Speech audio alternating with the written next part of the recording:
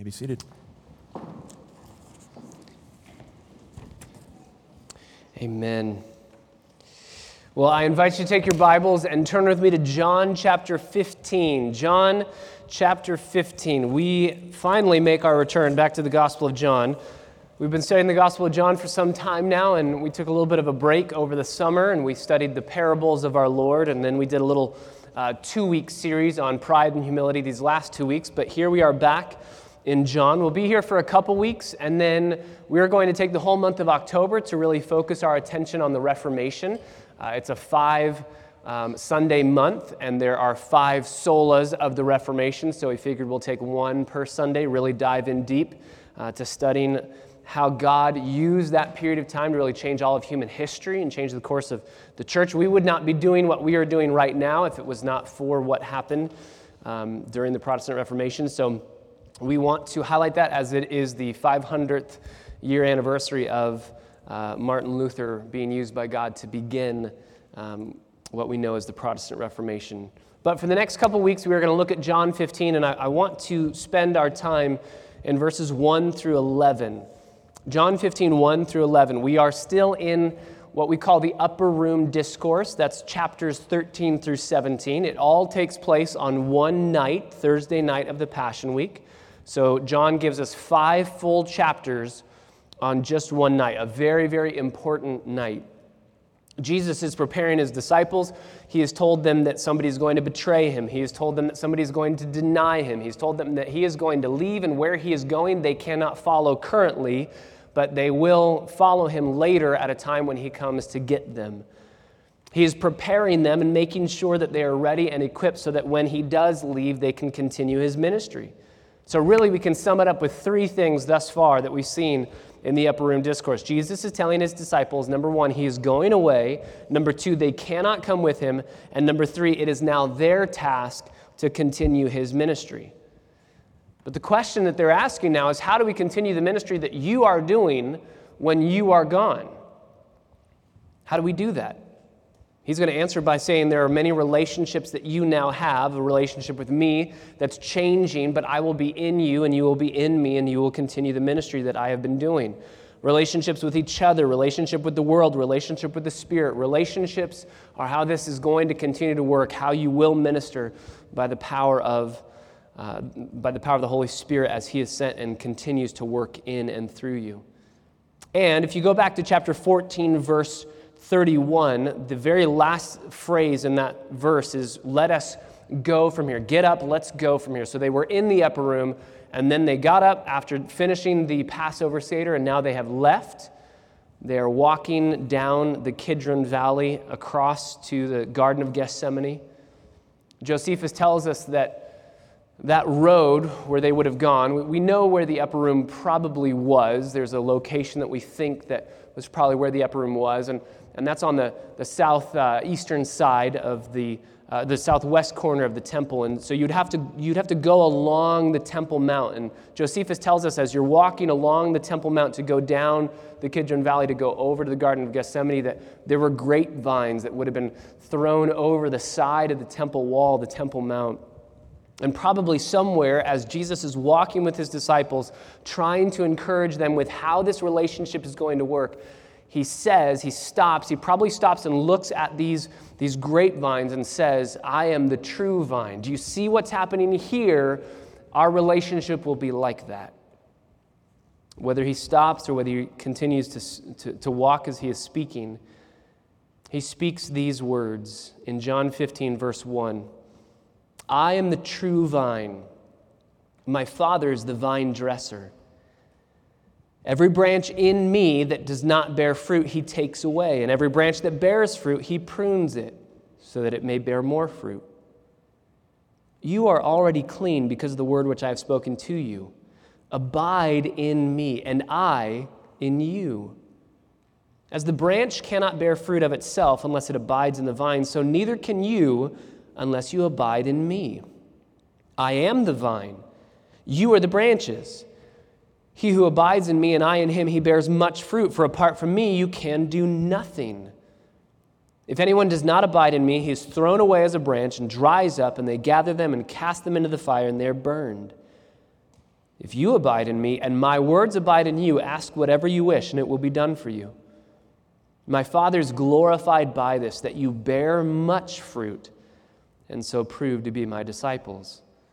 Just as the Father has loved me, I have also loved you. Abide in my love. If you keep my commandments, you will abide in my love, just as I have kept my Father's commandments and abide in his love. All these things I have spoken to you so that my joy may be in you and that your joy may be made full. Father, we ask your blessing on our time. These are rich words. We are on holy ground as we walk with Jesus as he's walking to the Garden of Gethsemane. And we get to eavesdrop on his conversation with his disciples, which was meant for them, but now we get to see the principles that are meant for us.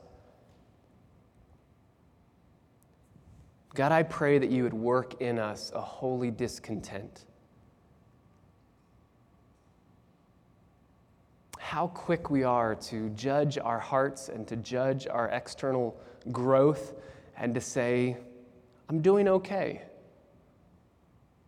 I've arrived to a certain degree and I have things under control and I'm happy with where I'm at. God, I pray that we would never become complacent, lazy, satisfied with our own fruit bearing. You're so clear in these verses. Your goal for us is not a little bit of fruit, but abounding, abundant fruit. So God, give us your own heart for our own good works today. Give us a desire, a truly insatiable desire to bear fruit that would be so abundant and a manifold expression clearly of the work that you are doing in us, that others would see and glorify you. Teach us now, Holy Spirit, open our eyes. Give us the gift of illumination that we would behold wonderful things from your law this morning. We pray in the name of Christ our Savior. Amen. Verse 8, Jesus says, my Father is glorified by this, that you bear much fruit. You bear much fruit. The question before us that I believe that this passage is answering is how do we grow in our fruit-bearing abilities? How do we grow in our abundance of fruit-bearing? Fruit-bearing is described 5 times explicitly. One other time if you use an implication that's there in the text. So 6 times fruit-bearing is discussed in these 11 verses. This passage is all about spiritual productivity. And if we were going to use those terms, what Jesus is saying is we want to be highly productive in our abundant output of fruit. That's what Jesus says. Verse 2, every branch in me that does not bear fruit, he takes away. And every branch that bears fruit, he prunes it so that it may bear more fruit. It's not about bearing fruit, it's about bearing abundant fruit, more fruit. Verse 5, I'm the vine, you are the branches. He who abides in me and I in him, he bears much fruit. It's not just he bears fruit. There's a lot of fruit that's growing. In verse 8, my Father is glorified by this, that you bear much fruit. So God is not satisfied with us bearing fruit. God desires that we would bear much fruit. And so I want us to desire to bear much fruit. The question is, how is that possible? How do we bear much fruit? How do we grow in our fruit-bearing capacities? How do we do that? I believe that these 11 verses answer this fundamental question. What are the essential ingredients that ensure a greater fruitfulness? What are the essential ingredients that ensure a greater fruitfulness, a greater growth of abundant fruitfulness? We don't want to slow down. We don't want to give up. We don't want to regress for sure, but we want to grow in abundant fruitfulness. So what are the essential ingredients that would ensure abundant fruitfulness? I believe this text gives us 3 ingredients. We're going to take 1 this morning and then 2 next week. Let me give you the 3 ingredients that I believe these verses tell us this is how we grow in our abundance of bearing fruit. Number 1, we first have to identify the source of abundantly bearing fruit. If we're going to abundantly bear fruit, we got to figure out what the source is. Number 2, we have to embrace the means. So we have to identify the source, we have to embrace the means. And number 3, then we have to live out our responsibility, our role in fruit bearing. So we have to figure out what is the source of the fruit, what is the means of fruit bearing, and what is our role in this whole process. So as I said, we're going to just look at the first one this morning. What is the source of our abundant fruitfulness? We'll look at the means of our abundant fruitfulness next week, along with our role in abundantly producing fruit. So verse 1, Jesus begins a parable of sorts. It's an extended metaphor. It's an illustration. He says he's the true vine. That's clearly Jesus. He says his Father is the vine dresser. And then there's branches. And these are people who profess faith in Christ. They are somehow alongside Jesus. Some are true in their professions, some are not. But Jesus starts by saying, I am the true vine, and my Father is the vine dresser. I am. This is the last of the 7 I am statements in the Gospel of John. Thus far, he has said, I am the bread of life, telling us that he is the only one who can spiritually sustain and satisfy us. He told us that he is the light of the world. He is the one by which we would gain illumination, spiritual understanding, wisdom, and principles for living life spiritually that would please him. He has told us that he is the door of the sheep. He explains to us that he has given us free and unlimited access to God. And he told us that he is the good shepherd. I am the good shepherd, which is him saying that he gives us that unlimited access by his own death. He lays down his life for the sheep. He has said that he is the resurrection and the life, which explains he's the only one that will give us a guarantee of eternal life when we die. He's told us he is the way, the truth, and the life, which tells us he's the only way to get that eternal life. And here, his last I am statement is, I am the true vine. He is the only source of spiritual fruitfulness. He's the only source. I am the true vine. If we're asking ourselves this morning, and I believe we should based on these verses, what are the necessary ingredients, the essential ingredients that would ensure a greater abundance of bearing fruit, we have to first identify the source, and Jesus says, I am that source. I am the true vine. I am. He calls himself the true vine, not just the vine. He calls himself the true vine, as opposed to the false vine or other lesser vines that aren't truly vines. But what does he mean by that? The vine was Israel's national symbol. Even today, you can see coins with the imprint of a vine on them. It was their national symbol. Vines hung over the temple walls. Vines are all over the place as a sign, a national symbol. Why is that? Because there's dozens of passages in the Old Testament where God refers to Israel as his own vine. Israel was the vine, but they conspicuously did not bear fruit. They are the vine, but they are a fruitless vine. God refers to them as unfruitful. God refers to them as rotten. God refers to them as dead, as not producing anything. In the Old Testament, God's chosen people were described as this vine, but they were always described as a fruitless vine, not producing, not doing what God told them to do. And if the fruit is always rotten, or if there is no fruit, and you can trace back to the root and realize the whole tree itself, the whole vine, the whole plant is rotten. Israel's fruitlessness proved that Israel was dead on the inside. We know this even for ourselves, right? We say a lot, you're not a sinner because you sin. You sin because the root is a sinful heart. You sin because you are a sinner. We sin because the sin's already there inside of us. The well is poisonous, therefore it comes out and it kills everything. So too, Israel was supposed to be a vine that would bring life, and instead they were a vine that brought nothing but death.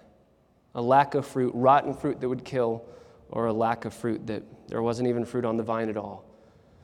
So Jesus says, I am the true vine. I am doing what Israel was supposed to do, but they failed to do, and they never really could do on their own. Where Israel failed, Jesus is saying, I will succeed. And he has said that all throughout this gospel thus far. Chapter 1, he has told us that he is the true tabernacle that houses the glory of God. Remember, he makes his dwelling with us. He is the tabernacle of God. Chapter 1, he is the ladder of Jacob, which gives us access to heaven. Chapter 2, he is the temple in the last days. He is where we can finally worship God because he is God. Chapter 3, he is the serpent that was lifted up in the wilderness. Remember the bronze serpent Moses lifted up, so too the Son of Man will be lifted up. Where Israel failed, I will succeed. He's the fulfillment of all holy locations. Chapter 4, your fathers worshipped on that mountain. We worship over here on this mountain. Where are we supposed to worship? And he said, I tell you the truth, the day is coming where we don't worship at a location, but in spirit and in truth, because the Son of Man is here. He is God's true Son, chapter 5. He is the manna, the greater manna that gives life, the bread of life. He is the fulfillment of all Jewish feasts, chapter 7 and 8. And on and on and on it goes. John is telling us that Jesus is the fulfillment of everything Israel was supposed to be, but they failed to be. And so Jesus says, I am the true vine. This brings immense comfort to my soul, because what I am supposed to be and what I fail to be, Jesus is saying, I will succeed in your place. I will succeed in your place. And you can trust my success instead of just staring at your own failures. Why can he accomplish what Israel failed to do, what they could never do? Because he's God. He's God. He's the true vine, and he has a father, and his father is God, and his father is the vine dresser. He is the only source of a greater spiritual productivity. Notice he says, every branch in me, verse 2, that does not bear fruit, he takes away. And every branch that bears fruit, he prunes it so that it may bear more fruit. We're going to look at that in greater detail next week, because that's the means of bearing fruit. But then he says this in verse 4, abide in me and I in you, as the branch cannot bear fruit of itself unless it abides in the vine, so neither can you unless you abide in me. Jesus tells us, I am the true vine, and I am the only source of you growing spiritual fruit. Apart from me, you can do nothing.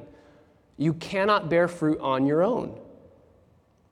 And so Jesus says, you need to connect to the source. The source is me. Notice the sufficiency of the vine. In and of themselves, branches have no life, but stuck to the vine, branches can produce. So I want greater fruitfulness for my own life. I'm not content with my tiny little lemons that pop out every once in a while.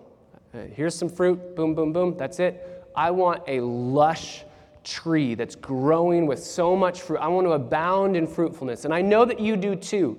This passage tells us that when people grow fruit, others around you will see the fruit and will say, there's no way that you produce that. There's no way that you produce that. Something else produced that. And we can say, yes, God produced that. Don't you want to grow fruit that is so countercultural to humanity that people say, why are you doing that? That makes no sense.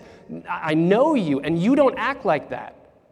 And you say, yeah, Jesus acts like that, and his life is being lived out through me. And they'll glorify your Father. That's what we want. But this raises several questions about this fruit that we need to answer this morning, because if we're staring at, I want more fruit, we have to ask, what is it, why do we want it, and how do we get it? So 3 questions that we'll answer from these verses this morning. What is this fruit? Why do I want this fruit? How do I get this fruit? We know the source is Jesus. He alone is the source.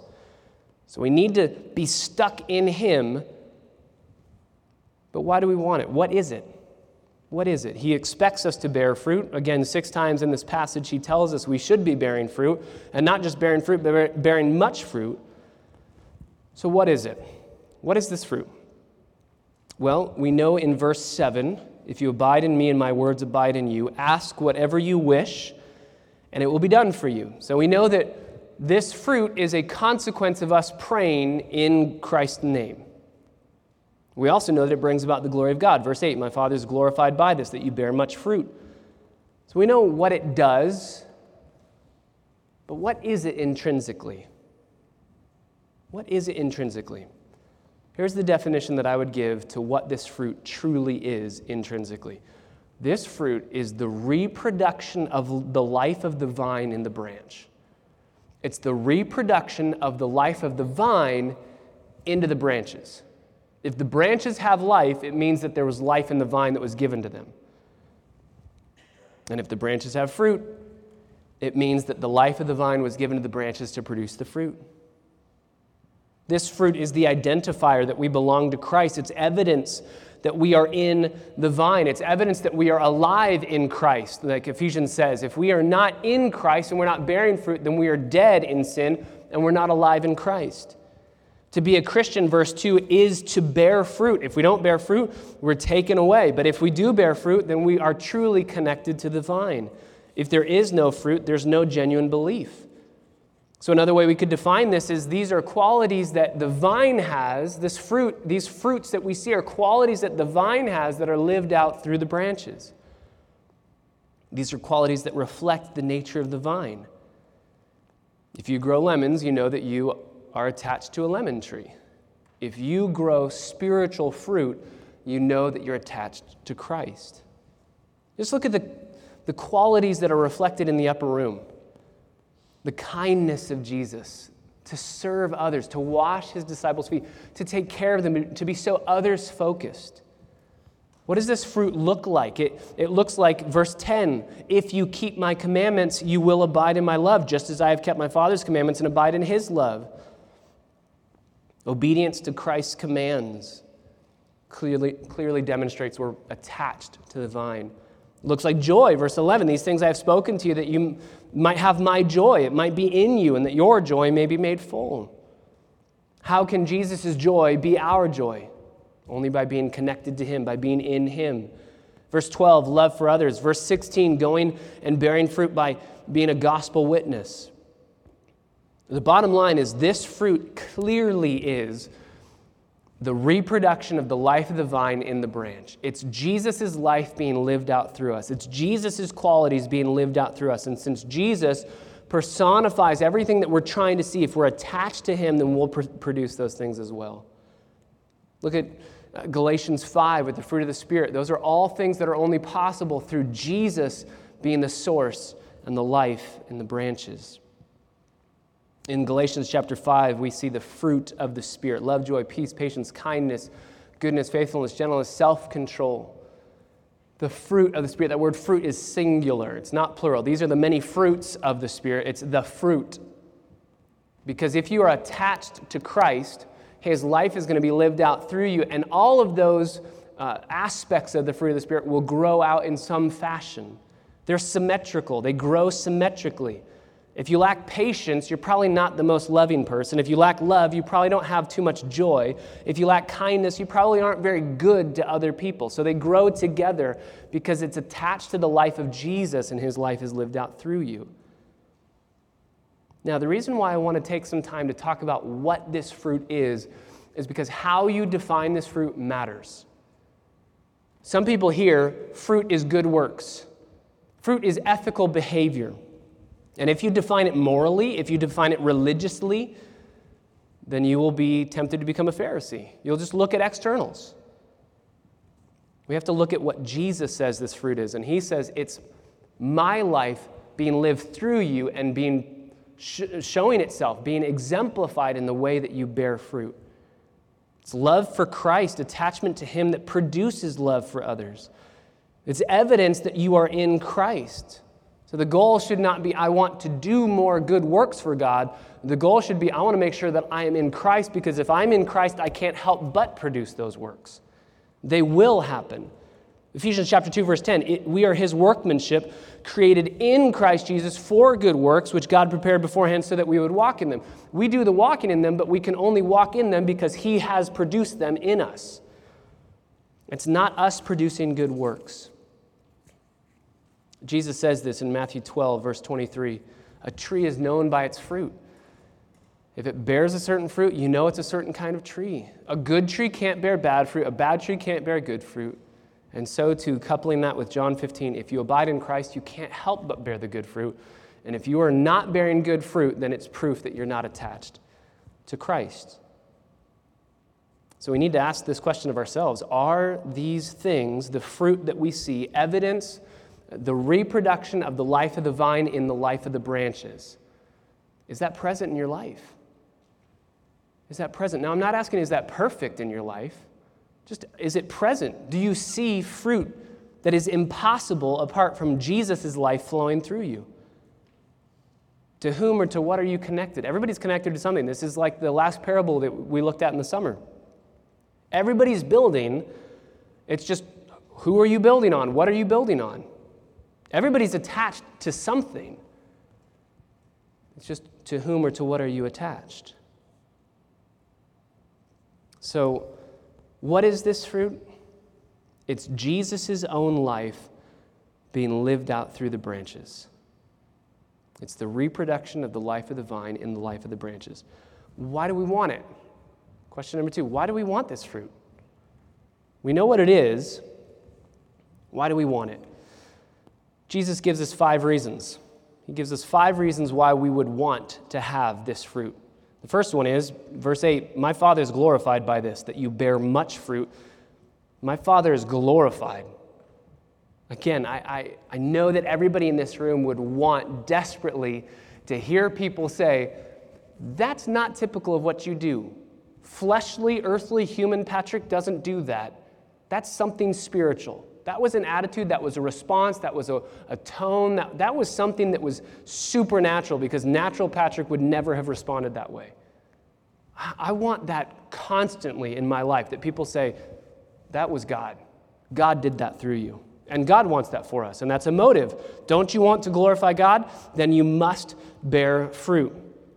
A second reason is to prove that we're disciples of Jesus. So number 1, we want to glorify God. Number 2, we want to prove that we're disciples of Jesus. This is the end of verse 8. My Father is glorified by this, that you bear much fruit, and so prove to be my disciples. Sometimes we kind of wiggle around this issue a little bit, but let's just be clear. Obedience to Jesus' teaching is the best indicator of your salvation. It is.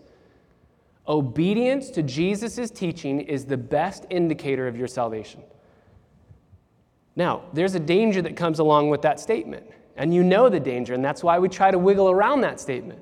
Because then people will think, well, then I just need to do better. I just need to try harder. I just need to obey. I just need to have things that happen. I just need to fix the fruit problem in my life, and then I'll prove to be saved. No, your works don't get you saved, but your works are the greatest indication that you are saved. Your works naturally flow from the grace that God has given to you. Here in these verses, Jesus does not recognize a professing Christian who does not have the faith to back it up. That's what James says as well. You say you have faith in God and you have no works to back it up, that faith is dead. It's worthless. It's useless. So there's 2 dangers here when we ask, why should I want this fruit? There's 2 dangers that we live out most often. We could call it libertine and legalism. We could call it antinomian if you want to use the big word. Legalism, we all know that that's wrong.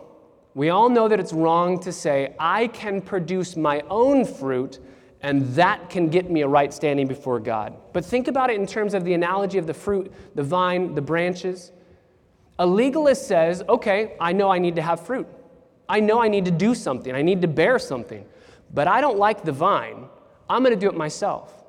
And so they duct tape their own good works on their own branch that's just kind of free floating outside of somewhere else. They don't want to be attached to Jesus. They want to be able to produce the works themselves. So a legalist in their heart says, I don't want God to be the one producing the fruit. I want to produce it. And they don't want to be connected into Jesus. Most people would say the antinomian, which just means against the law, the person who says, I want liberty, I don't need to do anything right, I don't need to bear fruit because I was saved by grace. Most people think the legalist and the antinomian are completely separate. They're at odds, they're against each other. They're actually not, though. Because the antinomian says, I want to be able to be in Christ, but not produce any fruit. I want to be able to be in Christ. The legalist says, I don't want to be in Christ. I want to produce my own fruit my own way. The antinomian, the person who's against the law, hey, just don't tell me that I have to do things. Don't tell me I have to work. I was saved by grace. That person says, I'm fine to be attached to Jesus, but I don't need to bear fruit. I don't want to bear fruit, but that's impossible. If you are attached to Jesus, you will bear fruit. You have to bear fruit. If you're not bearing fruit, you're not attached to Jesus. So what they're saying is, I want to be attached to Jesus without really being attached to Jesus. So actually, the antinomian and the legalists are two sides of the same coin, which is ultimately, I don't want to be connected to the vine. I don't want to have to do things the way that the vine tells me to do them. I want to do things my way. Whether that's, I don't want to be attached at all and make my own fruit. I don't need you helping me make fruit. Or whether that's saying, I'm fine to attach in you, but let everybody else bear the fruit. I don't need to bear the fruit. Jesus says you'll be cut off and thrown away. Sinclair Ferguson says it this way. It is a fatal pastoral mistake to think of legalism and antinomianism as complete opposites. They are non-identical twins from the same womb. They both come from the same place of saying, I don't want to do things God's way. I don't want him to be the one producing the fruit in me. I don't need that. I can do it myself. But Jesus says, if you don't have fruit that is born through you by Jesus, you cannot prove that you are truly a disciple. Motivation number 3, we participate in Trinitarian love if we bear fruit. We participate in Trinitarian love if we bear fruit. So we glorify the Father. We prove that we're disciples of Jesus. We participate in Trinitarian love, and we'll talk more about that next week. Number 4, we live a joyful life. This is a motive for bearing fruit. If you bear fruit, you live a joyful life. I have never met anyone who says, you know what, my aim in life is to be as miserable as I possibly can. Never met that person. Maybe they're out there, but I've never met them. Jesus says, do you want to be happy? Do you want to truly be happy? Do you want to have joy, blessing, abounding in happiness? Bear fruit. My joy will be in you. Your joy will be full. Finally, number 5, those who do not bear fruit are burned. This is in verse 2, and this is a picture of judgment. We have 5 clear motivations for why we should want this fruit. We know what the fruit is. We know why we want fruit. God will be glorified. We prove we're disciples. We participate in Trinitarian love. The Father's in us. The Son is in us. The love of the Father for the Son is in us. The Holy Spirit's love. It's just this huge, beautiful picture of Trinitarian love. We live a joyful life, and we don't have to fear judgment. The judgment that was rightly due us because of our sin fell on Christ, fell on the vine. He took it all so that we only have life to enjoy, not judgment. But now the question is, how do we get this fruit? How do we get it? We'll talk more about this next week, but this will lead us into next week. The reality is, if we identify the source and we say, okay, the source of a greater fruitfulness is Jesus alone, then we must be attached to Christ. How do you bear this fruit? It's not your own doing. It's Christ doing that in you. And we need to be clear about this because we're going to talk about our role, and many people think our role is to do the good works. No, that's not our role. You know what our role is. The word's used 10 times in this passage, and what is it? What is our role? What's our responsibility? We need to abide. If we abide in him, fruit happens. So our goal is to abide in him. Our job is to abide in him. Our job is not, I need to bear more fruit, I need to grow more fruit. We want that to happen, but the way that we help in making that happen is we can only attach ourselves to the vine. We can't make fruit happen. Jesus is the source. So how do we get the fruit? We attach ourselves to the vine. Notice, this is what happens in many churches. People think, okay, I'm not quite attached to the vine, but I'm hanging out in the vineyard. Is that good enough? I'm in church, I'm hearing God's word, I try to do my things, I take like a branch here and take some fruit, duct tape it onto my arm, here we go, I look good, I'm in the vineyard. But that's not the question. The question I'm asking is not, are you hanging out in the vineyard? Have you talked with the vine dresser? Could you identify who the vine is? That's not the question. The question is, are you attached to the vine? Some people think that Christianity is a commitment to a set of doctrinal beliefs. Just need to believe the right things. I need to know the truth and I need to believe the truth, and therefore I'm a Christian. Some people think that Christianity is a commitment to a set of ethics. You need to do good things, be moral. But I want to submit to you this morning that Christianity is not first and foremost a theological system to agree with, a doctrinal system to agree with. It's not first and foremost a model of morality to impose on yourself or impose on others. You need to live a certain way. It's not a commitment to theological beliefs. It's not a commitment to living a moral, ethical life. It is first and foremost a person to embrace. Yes, you need to believe right things. And yes, it will produce a difference in your life, but it's not about those things first and foremost. It's about Christ. It's about loving Him. Christianity is not first and foremost about right doctrine or right ethics. It's not about a great system of things to believe in, though we can have those and enjoy those. No, Christianity is first and foremost about a person to cherish and to treasure. A Savior to believe in, a Redeemer to trust, a Lord to submit to, a God to worship, a Master to obey, a friend to enjoy, a Father to love. It's about a relationship. And so that's why I ask you, are you attached to Jesus? Not do you know about Him, not do you believe the right things about Him, not do you live in accordance to certain aspects in the Bible, but are you attached to Christ? Do you love Him? Do you love Jesus? Without a love for Jesus, your right doctrine and your right ethics lose their value entirely and only become a means of pride. They don't help you at all. They just hurt you. People say, I'm a better Christian than you are because I know more than you do. I'm better than you are because I don't do the things that you do. Or I do the things that you fail to do. I'm better than you are.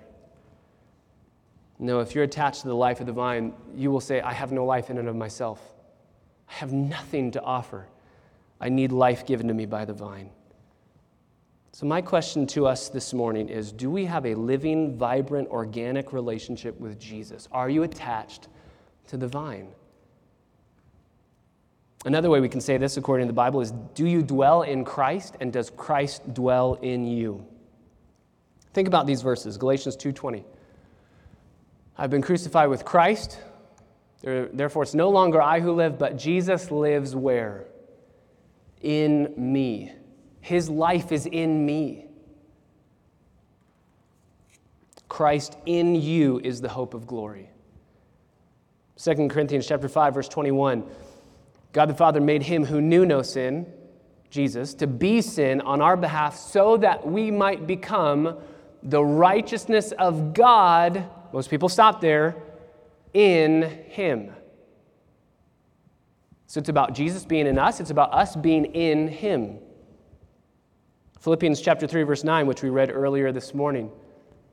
Not having a righteousness of my own derived from the law, but a righteousness that is found in Him. Do you know how many times the Apostle Paul writes, just the Apostle Paul, how many times in the New Testament does he say, our position in Christ is being in Him, dwelling in Him? 164 times. That's what it means to be a believer, to be in Christ. It's about attachment and love for a person. It's about intimacy, union. Turn back to John chapter 14, verse 17. We've already seen this, but listen to what Jesus says. This is the Spirit of truth.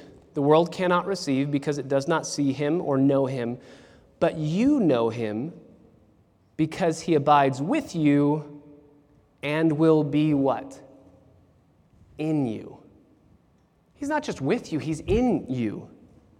Verse 18, I will not leave you as orphans, I will come to you.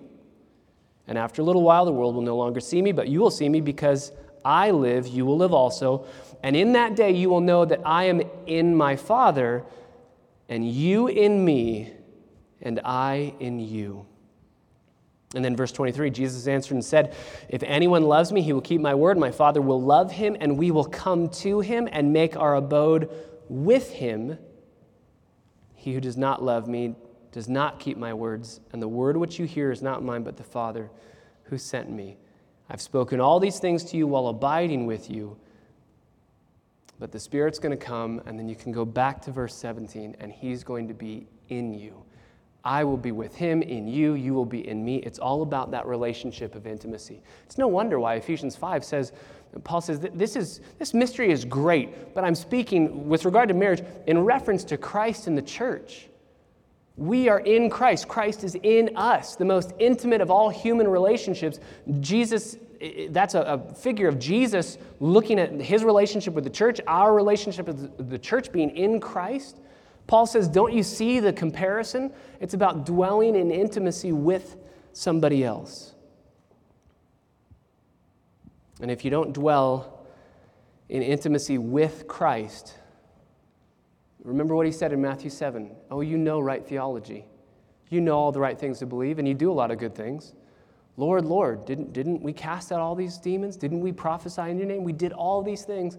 And I will say, depart from me, you workers of lawlessness. I never knew you. I never knew you. I never had an intimate acquaintance with who you were. You weren't attached to me. You were bearing your own fruit, doing your own thing. You had a commitment to a set of doctrinal beliefs. You had a commitment to a set of ethical, moral standards, but you weren't attached to me. I don't know you. That's intimate knowledge. That's why Genesis 4 says Adam knew his wife Eve, and they had a son. It's intimate knowledge. So the question before us this morning, on the big picture from these verses, is, okay, what's the source of fruitfulness, abundant growth and fruitfulness? Because we want to bear more fruit. What's the source? Jesus would tell us, I am the true vine. Apart from me, you can't do anything. If you abide in me, you'll bear much fruit. He is the source. Jesus, the true vine, is the only source of abundant fruit bearing. Then we ask ourselves, okay, so what's the fruit? It's not just living a moral, ethical life.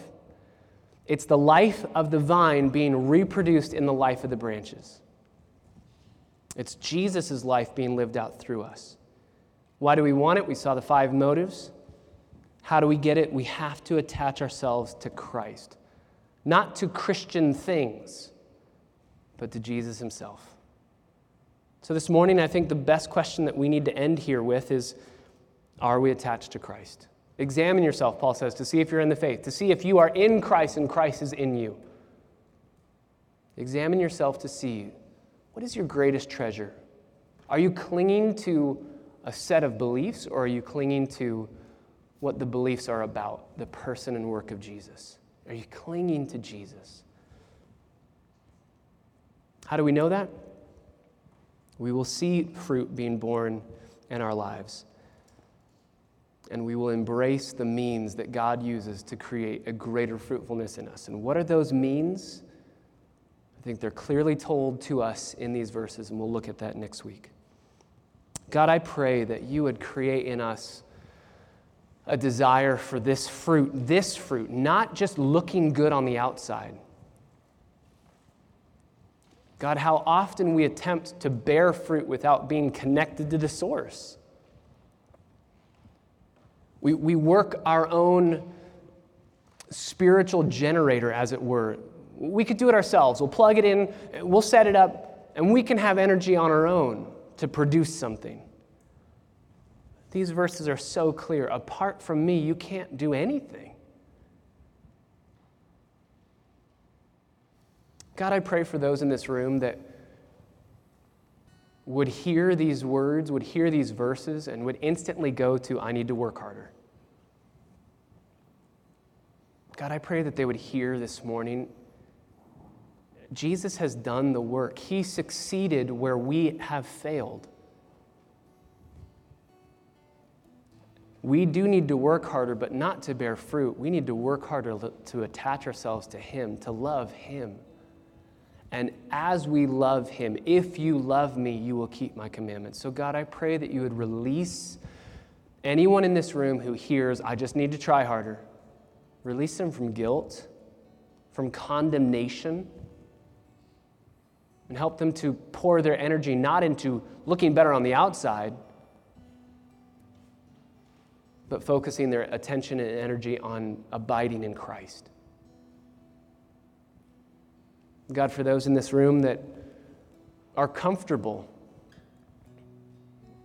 with where they are at, with what they believe, with how they live. And they cling to a set of doctrinal beliefs and a set of moral standards as what Christianity is, foundationally, first and foremost. God, I pray this morning that you would show all of us that's not first and foremost what Christianity is about. Christianity is a relationship with Jesus. And so, Father, I pray that we would live out what the mission of this church is. When we planted this church almost 4 years ago, our goal was to magnify Christ, to spread a passion for his glory, to make disciples and to shepherd them to love and value Jesus above all things. So make that happen here this morning, that we would attach ourselves to Christ, that we would see that we are in him, he is in us, and that relationship would be a vibrant one. May we love him because he first loved us and gave himself for us. And may he be glorified as we worship him now, knowing that he has promised to abide with us. And he has made the way for us to abide in him. God, we love you. Be pleased as we examine our own hearts. Teach us through the scriptures. May your Spirit confirm and clarify and point us to Jesus, our greatest treasure above all things. We pray it in his name. Amen.